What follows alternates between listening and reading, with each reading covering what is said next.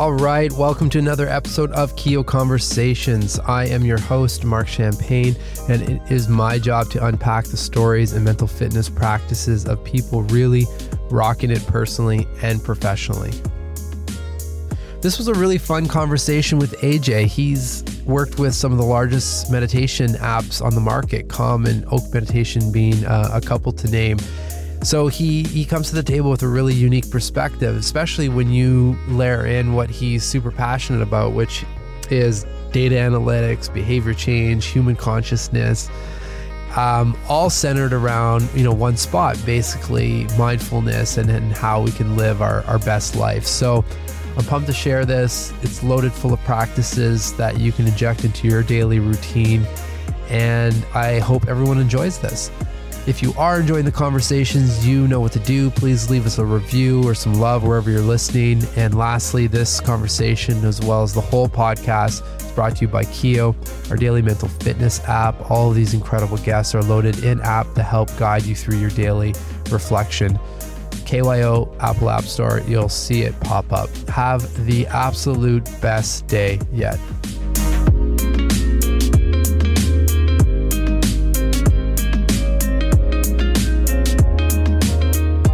AJ, first question for you is, who are you, or what defines you as a person? Well, there's 1,000 ways I could answer that. I guess the one way I'll start is maybe using formal titles. Data scientist, podcast host. My friends call me a part-time philosopher, so I often refer to myself in that way. And also just really curious world traveler, spend a lot of time on the road. I guess defining yourself, I think I often think about that in terms of where I spend my time. I spend my time a lot of times in contemplation, in my free time, and also in nature. I'm doing a lot of hiking, and journaling and reading, and developing relationships with really curious people. I'd say curiosity and energetic. So my curiosity and energy, I'd say, are probably two qualities tend to come up most. I'd agree with you. As soon as you said those words, I was brought right back to the moment we met back in the summer at a health tech or a mind tech conference. And, it was just one of those scenarios. I was there obviously with Sine, with the co-founder of Keo. And, I felt like we could have talked for hours. There was just this energy and this passion and this, to your point, curiosity on kind of both sides, but it and it led to this podcast and it led to other conversations. So I'm not surprised to hear about the philosophy angle there. Have you always been like that? Like, where's that coming from in your life? Yeah, I think I asked way too many questions growing up, and I got myself in a lot of trouble because of that. But just, in school, I never really took anything for granted. I've always had a really unhealthy relationship with authority. That's actually gotten me in quite a bit of trouble I didn't necessarily need to get into. But I was a bit stubborn as a kid, and both with parents and, teachers and coaches and everyone, pretty much every adult figure in my life, I've been a bit resistant toward someone else controlling my destiny. And I felt that philosophy for me is more of a form of self-inquiry, and a form of, seeing things as they are, digging deeper than surface level, trying to understand, what are my motivations in a situation? What is the other person's motivations in the situation? And I find that reading philosophy is like a fantastic way of exploring that. Interesting. Well, how did, because I remember you mentioning, or this could have come up in the podcast research, but I know that your childhood was, not the easiest, right? You were dealing, there was a lot of mental health related challenges in the family with your parents and whatnot. Like, was there a moment in your life where you noticed that weight on you and started processing that in some capacity? Because I guess the reason I ask that is that you seem like a very reflective person, and knowing you now, I'm just trying to see where that was originating. Yeah. So I guess a couple moments. One is when I was 12 years old, I started my first business, and that was called Supreme Tennis. It basically was a tennis lesson service business in my hometown. Imagine I'm 12 years old. I've been playing tennis for a couple of years, gotten pretty good in the junior circuit, but decided I didn't just want to play. I also wanted to teach. And then actually went home one day and asked to be signed up for a USTA instructor workshop that would get me certified as a teacher from the United States Tennis Association. And after getting that certification, I came home that day, went on the computer, created some flyers for tennis lessons, and then proceeded to put that on every single business's window that I could find within like a 3-mile radius the next day. I was like 5 foot tall at the time. And so I went around these businesses, like barely stand over the counter. And I asked these business owners if I could put my flyer on their window.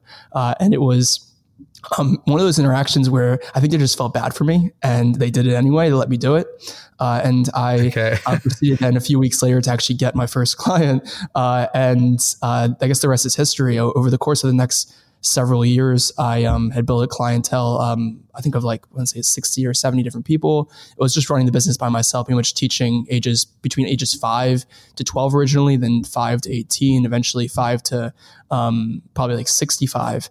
And I think much of my own, there's a few reasons I started that. One was because I wanted to have something I can control, and there was a lot of chaos in my home. I felt like I needed to be able to own something. And that was what I was owning. And having that business, having relationships I was developing outside of the house, practicing, conflict resolution and skills that I didn't really learn within my own household, but outside in the world was a really, healthy experience for me. And so I'd say starting Supreme Tennis was like one of the key, shifting moments in my childhood. And I ran that for the next 6 years before I sold the business when I left for college at 18. And the only other, I guess, moment that I think a lot about is what happened after that. It's like, I decided I was going to go away for college and actually chose the university that was furthest from home. I wanted to get as far away from home as possible. That was University of Michigan. And I think that was another defining moment, a way of breaking away from roots, a way of kind of going on my own and figuring out things as an independent person. I'd imagine, because so you're 12 years old, you're starting this business, which, is obviously already in the small percentage of individuals, even more so at that age. Like how did you get the confidence to just see through those challenges, right? Like, I guess, how did you even start building up a client base, right? Because how could people believe that this 12-year-old has what it takes to, to teach other kids and all of that? And because I can see the link now, knowing you a bit, with your passion for startups. It's basically the same recipe, right? Yeah, no, for sure. I mean, it's funny, Mark. I think that how I built out the client base was purely through word of mouth. Those flyers I put on windows, I got one client from that, and that one person referred a second person, who referred 2 more people, who referred 4 more people. And it was basically just an exponential function from there. They all came as a result of one relationship being built at a time, the referrals, if you will. And as far as the confidence thing, I think that actually did come from home. My parents never told me I couldn't do something, although they were challenged respectively in their own rights with, different mental health issues, as you mentioned. I felt that in some ways, while we would have really low lows, like really catastrophically, very scarring and incredibly tremendously hurtful lows as a family, I felt like the highs were equally extreme. And in some ways, I feel like I was defined by those moments, not as much the ones that were not as much the valleys, but more the peaks. And what I mean by that is, it's like parents telling me they're proud of me for, doing something small, like, I don't know, remembering to get something at the grocery store, or getting a good grade in class. And they kind of always reinforced that sense of potential. Or then I felt like there weren't really limits. I looked at other people who would say, I can't do that because ... And I was like, well, that doesn't make any sense. Like, I can do anything. Yeah. So let's continue your story a bit and then we'll eventually get into some of your mental fitness practices. But there's a big shift, I think, coming, or I shouldn't even say shift, because now that you provide some context here, it seems like, when you went to Michigan for university, there were a few events there that really propelled, let's say, your interest in self-development, or, your mental fitness. One was a trip, and then I think there was, just downloading the app Calm. So why don't you fill us in a little bit about how that journey progressed? Yeah, totally. So I headed off to Michigan. First year was a bit of a blur. I joined a fraternity, drank way too much alcohol, and partied all the time. Didn't really take university per se too seriously, although I did do a lot of, I think, what is inherently in my blood, which is like a lot of networking, of meeting new people, expanding my just understanding of different communities within the campus. So I did join like a lot of different organizations, the fraternity being one of them, and got to meet a lot of different people. I quickly resonated with the entrepreneurial folks the most. And so I did like kind of a breadth first search when I entered the university, explored 20 different organizations, and I found immediately the curiosity, the energy, the enthusiasm, the purpose that the entrepreneurial organization, specifically the Center for Entrepreneurship at the University of Michigan, that really resonated with me, and the people there, resonated with me. And then going into my sophomore year, I actually dropped the fraternity. I realized it was the people there just weren't my type of people, I guess. And what I mean by that is I felt like I was becoming someone I didn't want to be. The qualities that they were exemplifying, the just character that was being displayed, just didn't really resonate with me, and I didn't want to become more of that. And so I decided to distance myself from that organization. And then sophomore year, I actually decided, after spending a summer at State Farm, interning in Bloomington, Illinois, where there's more corn than people, I basically spent most of the summer in isolation, watching startup videos by Steve Blank and Eric Ries, and just deep diving into the whole lean startup movement, which at the time was just becoming very popular. And I proceeded to come back to campus and actually convince my parents that I was going to take a semester off to run a startup full time. I decided, I was very inspired by what I was reading and what I was hearing from these different methodologies, Steve Blank and Eric Ries' respective books. And then took a semester off, went to do basically a hackathon tour across the country, visited Yale, Georgia Tech, a few other universities, even Michigan's MHACs, and tried to kind of immerse myself into the software entrepreneurial space, specifically by learning how to code. And that's what were you studying, AJ? Yeah, at the time I was studying statistics, and I had just transitioned, or was hoping to transition into the engineering school to study industrial engineering. But I'd say as a whole, if you think of industrial engineering is really just business and statistics.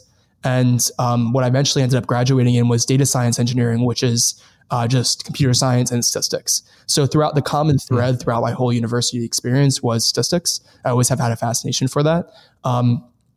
So fast forward a little bit, decided to actually start this travel startup, recruited a team, built a product, brought that product to market over the course of about 6 months, and was working 80 hours a week for those 6 months, burning myself out. And at one point during that 6-month period, I was introduced to this fellow named Nate McCadian. And Nate has become one of the most influential people I've ever met. And that moment when we met at what was called an Optimize meetup, which is a social entrepreneurship organization on campus, it really was powerful.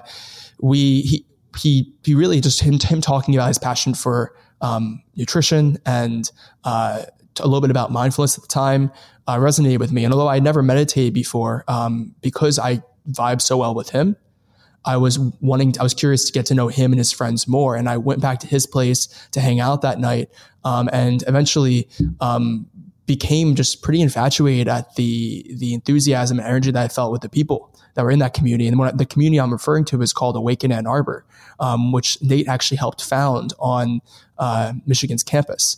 And this was sort of the turning point for me. That's really led to the years of work in this mindfulness meditation, if you will, mental health space sense, is seeing that sitting still and just breathing actually has some use. That I thought that in itself was a waste of time. Like, why would everything I've ever accomplished up until that point was done by hustling. So why in the world would we're just sitting still and breathing, practicing meditation? Why would that be helpful?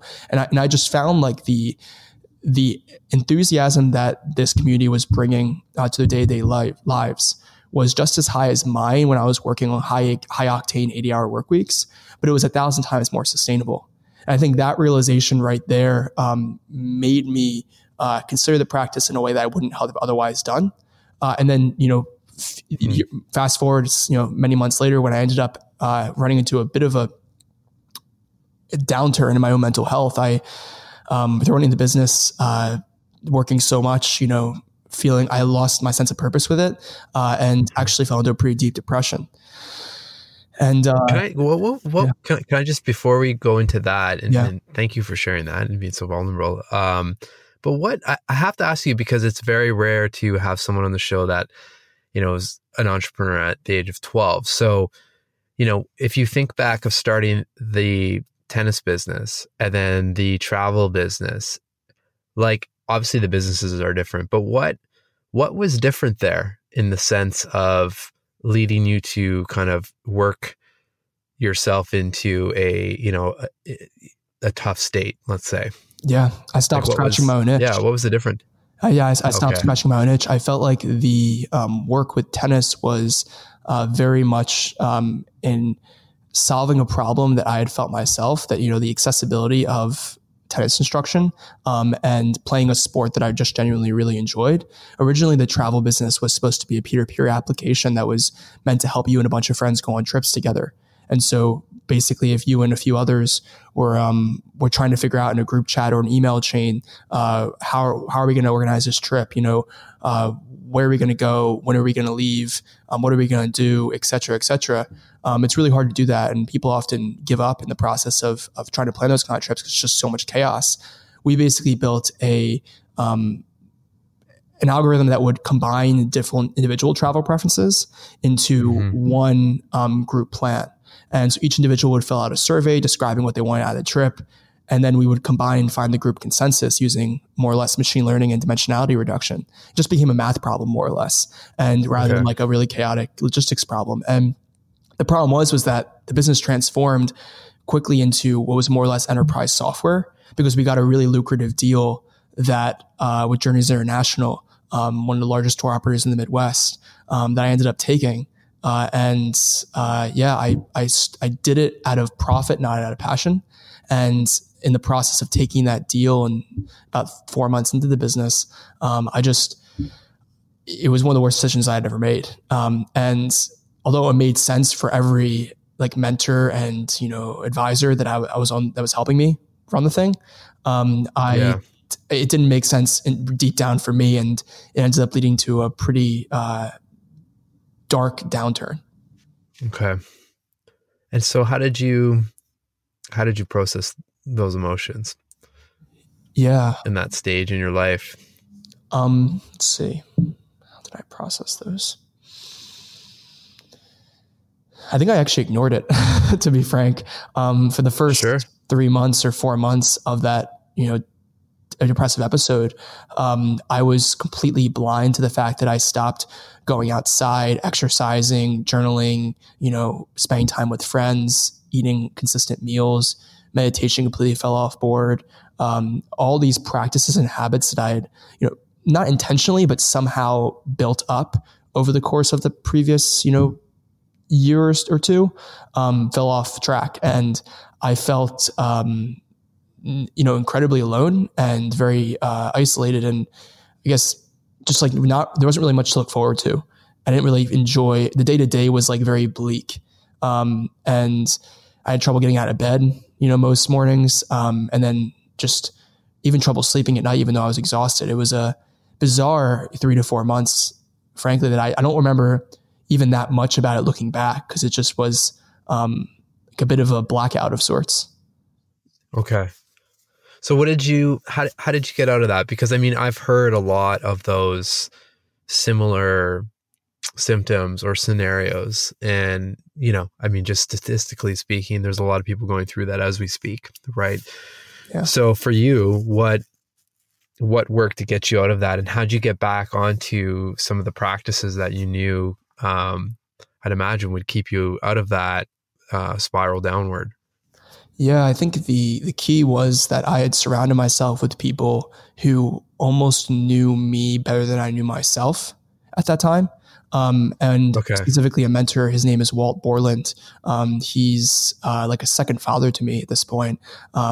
He was a professor at the time, or still is actually, at the University of Michigan School of Information. And he and I developed quite the close relationship over the previous, I want to say, 4 or 5 months while I was running the business. He was both an advisor, mentor, just like overall really good friend. And he noticed what was going on. He noticed I wasn't replying to his texts, that I was canceling, things at the last minute. I wasn't just really very present in situations in which he normally saw me to be very present. And actually at one point he finally got a hold of me. I got in the car with him to go to a dinner together that had been scheduled for a few months at that point. And he looked at me and he's like, AJ, like, what's going on?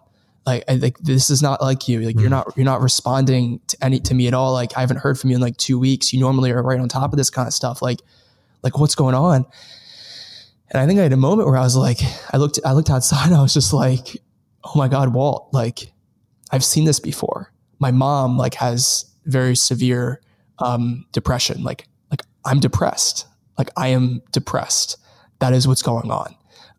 And he looked at me and he was just like AJ, like I'm going to send help. And he proceeded to contact many of my best friends, people who he knew that I loved dearly, regardless of what kind of state I was in. I still felt like some semblance of connection to them, and had sent them over my house basically to play basketball, to play tennis, to go to the gym, to cook, to, just make sure I was okay, to ask to hang out or whatever. And having those, what I would call now, sidekicks there, people who were, mutually invested in my own recovery, because it was just as fun for them to do these activities as it was healthy for me. Really, I think turn things around. And did you start did the practices start back up as naturally going through that process, or when did you start? Because I know you have a crazy long streak with Calm, like the daily meditations, right? When did all that start? Actually started about a few weeks after that. So I came out of my last final exam. This is now my sophomore year, as I mentioned before. I re-enrolled back, by the way, in school after one semester of being off, and came out my last final exam in the winter of, must have been 2016 at the time or so, maybe a little bit earlier than that. Basically proceeded to come back home, look at myself in the mirror and say, like, okay, school's over. You have no excuse now. Like, do you ever want to live like that again? And by that, I mean the previous 4 months of just darkness. It's like, I looked at myself in the mirror and I was just like, do you ever want that again? I was like, fuck no. And so I was like, something needs to change in order for me to avoid this suffering that I was experiencing before. Now I think about it, Nate and the Awaken Ann Arbor crew, I really enjoyed spending time with them in the fall. Meditation is one of those practices that I can always go back to. Well, that makes sense. Like, why don't I try doing that? And so I just basically wrote on a Post-it note on my wall. I have this habit of just putting Post-it notes of like wisdom on my wall. And I put a Post-it note that said, meditate every day, starting 4/27/2016. That was the day. And I just didn't even believe I would be able to do it myself. But after, just day after day, it kept on going. And now it's over 1,000 days later and I'm still going. Wow. You must have a plaque from Calm or something. As you know, I went and worked with them at one point. I think that was a reward in itself, was just getting to know the people there and seeing, what goes on behind the scenes. They're all the product is obviously, life-changing, has been life-changing for me. And I recommend, everyone to it, but also the people there are just, just as fantastic as human beings. Yeah. No, I echo that. I mean, we're the team at Keo, ironically has to use Calm and our own practices just to stay, grounded and level headed to launch our own products. So it's one of those full circle benefits. So, and a lot of us use Calm as well. I have to ask, because I'm sure people are wondering, the connection of data science and stats and math and all of that, and someone that's super dialed into wellness and mental fitness, it doesn't seem like a very natural fit. So how did all that come together? Because it seems like a really awesome marriage that has formed in your life in those two worlds. Yeah. It's funny, Mark. I think I just recently figured this out myself. So I sort of always had these two sides to me and have never really understood really I understood where each came from, so data science was from fantasy baseball, actually, and really just my fascination with the game of baseball growing up. My uncle is the VP of statistics at Bank of America. He brought me to Phillies games. I loved, all the Philadelphia Phillies players like Ryan Howard, Chase Utley, and Cole Hamels and such. Growing up, I was just fascinated at like 8 years old, going to these games and seeing my favorite athletes play. And he introduced me to this idea of more or less predictive statistics, predictive modeling, sabermetrics, Moneyball, whatever you call it. When I was fairly young, which I loved. I thought it was like black magic. I was like, this is so cool. I can predict these players I really love. I can predict their performance on the field. Like, no way. And that's cool. That came from there. So the fascination with data science, what is now called data science, came from just a love of baseball. As far as the mindfulness and meditation, mental fitness side of thing goes, that was, I think, rooted in my mom being a dietitian. And then extrapolated by my experience with Awaken Ann Arbor at college. And so I sort of always had a sense of importance I placed on my own health, but it wasn't until I met Nate and the Awaken Ann Arbor crew that I really dialed in deeper in that. Now, the question obviously becomes is like, so what's at the center of these two? Like what's at the intersection between data science and mindfulness, and why is that interesting for me? And I just figured this out, I think, just about a month ago or so. So I read this article called, I believe it was Musk's Secret Sauce, The Cook and the Chef, by Tim Urban on his blog, Wait But Why? And it's a really long article. It's about Elon Musk's first principles thinking. And basically it explains how most of us reason by analogy. Most of us are cooks. We create recipe where we just replicate existing recipes, versus, the ones who really are game changing in what they bring into the world are chefs. They create their own recipes. And it sounds very simple and easy to do, but it's actually really difficult in practice. And in that article, he explains how most people choose careers, how most people choose where they spend their time, and more or less, as he explains it, it comes down to just a reasoning by analogy, a copying of someone around you and making assumptions based on whatever they've told you. So what I mean by that is, think of your parents. Like, think of the way that they spoke to you, or the way that they instructed you to do things growing up. When you asked why, and then you played that whole why game, why? Eventually, at one point, for most parents, they turn to the kid and they were just like, because I said so. And what that does is it puts like a concrete wall in your own first principles thinking. It doesn't allow you to really think things through yourself, and it causes a complete inability to basically, as Tim Urban talks about it, write your own software to reason independently. And in my own case, as I was reading that, I was like, hold on a second. What was my why game? If I go back to the conversations I had and I've had with parents and role models and authority figures in my life, what has been at the center of all that? And I was like, it's the pursuit of truth. It's the pursuit of some some objective truth in any given situation and a complete like stubbornness for anything less than that. And I think in the same way that data science provides a objective truth through data, you know, what some may consider to be one of the most objective forms of truth in the world. I think mindfulness also provides a practice through which you can uncover that in yourself. And so for me, I think at the center of both mindfulness and data science is this just consistent pursuit of truth and a feeling of, you know, insatiable curiosity until I feel like I've reached that point. And I think just both are just practices that can lead you to truth. That's super fascinating. And I can see that.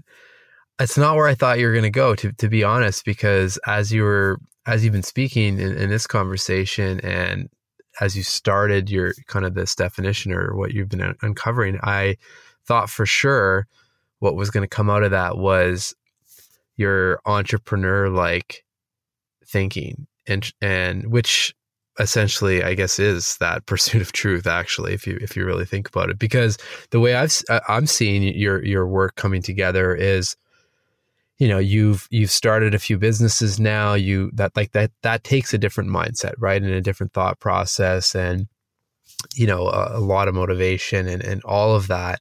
And then you layer on your experience in the wellness, mindfulness, or mental fitness world, and really leveling up your personal life like that. But then you bring in your data science, and I've read your articles. Like, it's not like you're just taking, hey, here's what's been done, and I'm going to apply this to the wellness world. You're completely customizing and like rethinking a lot of that stuff, pulling the core principles from both, and basically creating that entrepreneur-like new product, right? So it's really interesting. Like, you've got a really fascinating intersection with your worlds. Thank you, Mark. Appreciate that. Yeah, no, absolutely. So let's jump in to some of your mental fitness practices. Like, on a, you know, you've traveled around, you've done a few pretty big trips. We can jump into that if you'd like as well, because I know a lot came out of I think it was a trip to Cambodia, right? Yeah. Which there was a lot of interesting reflections that came to fruition there. But I'm curious, like, what are some of the staple practices? Obviously, meditation's one, but that have helped you, well, obviously through some tough times, but then also led you to some of your biggest, let's say, outputs or realizations, maybe. Yeah. So I've iterated my morning routine probably 1,000 times in the last 3 years alone. I think that's where all my practices occur, all in the first 2 to 3 hours of the morning. So I can walk you through that if you like. It's just a step-by-step of what I typically do. So as of today, let's get tactical. Totally. And why the morning, AJ? I mean, I'm a morning guy too, but like, why for you? Yeah, because I mean, it's the one time in the day before you get hit with 1,000 different distractions. You know, my phone's still in airplane mode. That's one of the many practices. Is from 10 p.m. to 10 a.m. I have my phone in airplane mode each day, so nothing can hit me. I'm completely, you know, in solitude in my own thought, which is for me a beautiful place to be. To explain, the morning is really just it's an on-ramp for the day. It's an algorithm that I've developed that is given certain inputs going to result in certain outputs. And the inputs are the practices. The outputs are my flow state, a feeling of just like complete, you know, focus and in some ways bliss. And so I figured out through many, many experiments, thousands of iterations at this point, what works for me, although I'm always fine tuning that. So this is just what I'm going to tell you today is really just the latest in a series of experiments. Sure. Yeah. So I'm excited. Let's do this. So the practice as it stands is I go to bed at 9:30, and wake up at 5:30. get up, and first thing I do is I grab my yoga mat and my meditation cushion, and I open my balcony door, walk outside on my balcony, sit down, and then I practice Vipassana, mindfulness meditation, breathing in and out for 20 minutes using a timer on unguided session on Calm's meditation app. I do this outside because I find the fresh air actually is really healthy for me. And I do it for 20 minutes because I've tried to do more, and I feel like I probably should do more, but it's the one period of time that I can definitely guarantee I'll have every single day. And so I believe in consistency more than depth in a lot of cases. So 20 minutes, meditate, no yoga mats, just for my legs, just to make sure I'm comfortable on the balcony. And then after the practice, I come out, stand up, walk back inside, turn the light on, the lamp on my desk, and break out my journal. And I write 3 things I'm grateful for. I don't just write what I'm grateful for, but I also write why I'm grateful for them. So I say, I'm grateful for, what was this morning? It was, I just recently got a sponsorship for my podcast, first sponsorship. And I was like, I'm grateful for the sponsorship for my podcast that I just received, because it's some sense of affirmation that I'm on the right path with that project. I've been working on that for 12 months. So it felt really good to have that, feeling of appreciation from someone else in that way.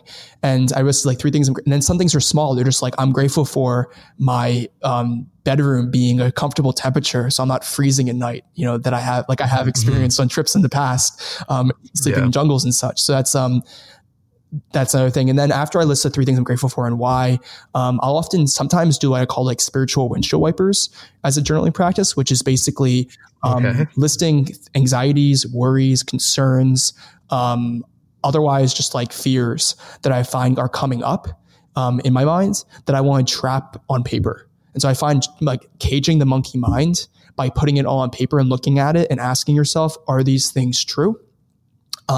Is a really important way of just clearing the head so you can actually enter the day with fresh eyes. So I usually journal for about 10 minutes there doing those 2 practices.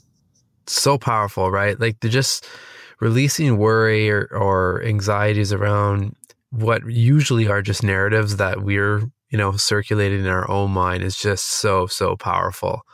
Have you ever tried the reverse of that setup? Because I actually do exactly what you just mentioned, but the complete opposite. If there's something worrying me, I'll start there and then I'll finish on the gratitude piece. And I just feel like, you feel really good, obviously, right? Because you're finishing on the great things that are going on. But have you ever tried that? I have actually, and that was just the order in which I went this morning, if I'm speaking from recency bias. Oh, okay.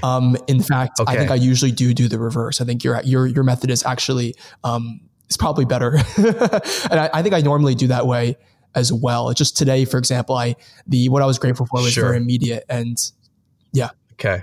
Yeah. So after the, cool. Okay. So we're like between 30 minutes into 6:30. Yeah, totally. So it's 5:30 wake up, 20 minutes of meditation, 10 minutes of journaling. Then I usually will go straight from there to the gym. And I've recently developed a practice where I go do small group fitness classes, usually high intensity interval training, HIIT for short, with a form of like different high intensity exercises, kettlebells, deadlifts, weighted, other weight exercises like that. But I find it makes it feel like a sense of tribe, like a tribal setting. And I'm speaking very literally because I have quite literally lived with tribes, so I know what that's like. But I find that just having a feeling of community around you while you exert yourself makes the experience so much more. Not only you can push yourself harder, like I've actually tracked my heart rate and my heart rate variability in and outside of these group settings, and doing the exact same exercises with the same reps and the exact same sets elicits so much higher level of, exertion or more calories burned from my body when I'm with other people. So that's a really important piece of it as well. And that's an hour. That's an hour of high intensity exercise is my next step. Okay. And then after that, I will come back home. I try to find a gym within a quarter of a mile to a mile or to half a mile of my house, come back home, hop in the shower for 5-10 minutes. No cold showers. I haven't gotten there yet, although I have a lot of friends. I just have such an aversion to cold. That's a whole different side note. Yeah. So I get in the shower, come out, and this is where usually the flow state begins. This is not to sound any way like prolific or whatever, but I do, for me, when water hits my, as I'm drying myself as I get outside the shower, always the same moment in which that sequence of priming my mind, priming my body, priming my own perspective with journaling, doing those three things leads to just a click. And I'm usually in my most focused state of the day. And so then I have a certain breakfast I eat every single morning, which is the exact same thing. Since we're being tactical here, I can walk through that. Yeah, sure. It's cereal with blueberries, strawberries, handful of each, a superfood seed mix. So it's basically every superfood seed you can imagine. I won't go through the list, but put into a big mix and then put that in the cereal as well with some almonds on top. And then I use just like almond milk as the base. I eat that every morning, begin my workday. Amazing. Well, thank you for the detail. It's super helpful because the whole idea is people can hopefully pick and choose different things that on the surface level, hopefully that will resonate, and then dive deeper into the practices as they find what works for their routine. So huge thanks. So AJ, I want to get your 3 reflective questions. These are super important. We'll load these up in Keo and hopefully help people with their own daily reflection. So these are questions either you ask on a frequent basis or during big life-changing events. Yeah. So the first one is, what am I believing that's limiting me? I often ask this as a way of reframing certain assumptions or beliefs I have that cause me to restrict in some way my potential in the given moment. I find that asking this, what am I believing that's limiting me, allows me to take ownership over the fact that any thing I say is not possible is purely so because of my own understanding of the world, which may or may not be accurate and may or may not be accurate about myself, most importantly. So I ask that, what am I believing that's limiting me, is my first question. The second question is, this is something I ask on a quarterly basis, and I actually do a deep journaling exercise on, is would my 8-year-old self be proud of who I've become? Oh, I love that. Would my 80-year-old self be proud of who I'm becoming? Powerful stuff. So I ask that as a way of just checking, am I on the right path? Would my young childhood self be proud of this? And then when I die at the end, am I going to look back on this and say hey, you've done well?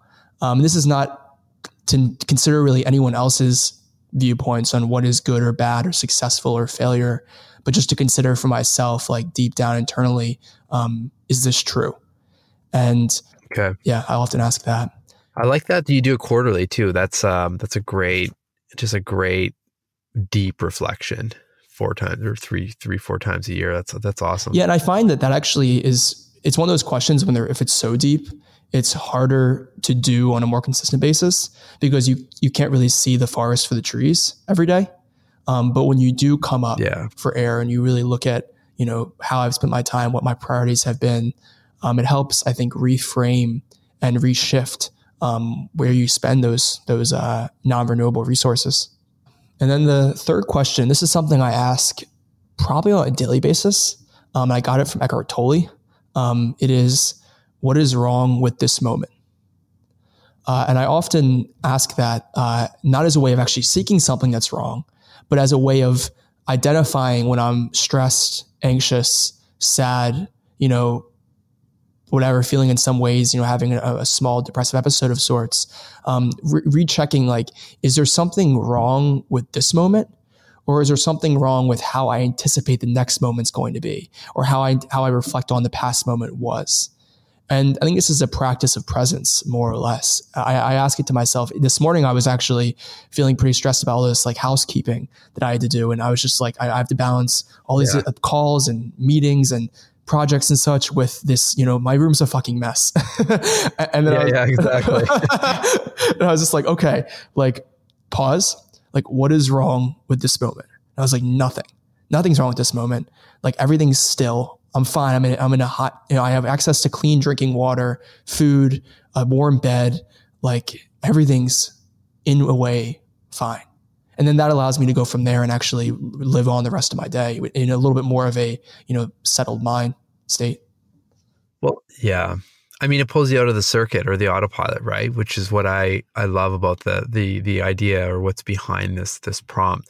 And the fact that it seems like, these prompts are designed to help people with their journaling practice. But I feel like when someone shifts, and this recently happened to me over the last few years, to almost like you're always journaling. You're not always writing, but this is a perfect example where you've now leveraged a prompt in a scenario and it'll help you in that moment. You don't have to sit down. It doesn't have to be at 6 o'clock in the morning. It's like you're getting that benefit right then and there, right? Yeah, exactly.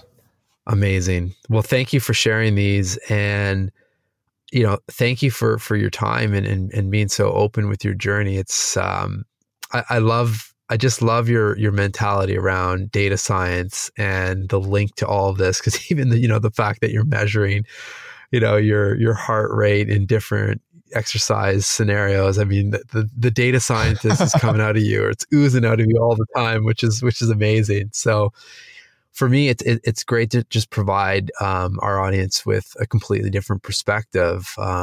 Yet again, not a completely different perspective. So it's kind of cool to have your mix of worlds. So huge thanks for that. A huge thanks for everyone, from everyone listening, to just the work that you're putting out there and you following your purpose and being motivated to do awesome things out in this world, which ultimately are helping a lot of people. So a huge thanks and congrats. Thank you so much, Mark. And the same to you as well. I think that what you guys are doing with Kayo is phenomenal. Journaling has been like a really fundamentally, just a practice of self-inquiry has been a really fundamentally game-changing habit for me. And the fact that you guys are making this more accessible to those across the world who may not have a toolkit or a set of questions through which to begin that self-inquiry and practice it on a daily basis. It's amazing that you're giving and sharing those tools with so many people. I think it's going to be a really it's going to lead to a lot more conscious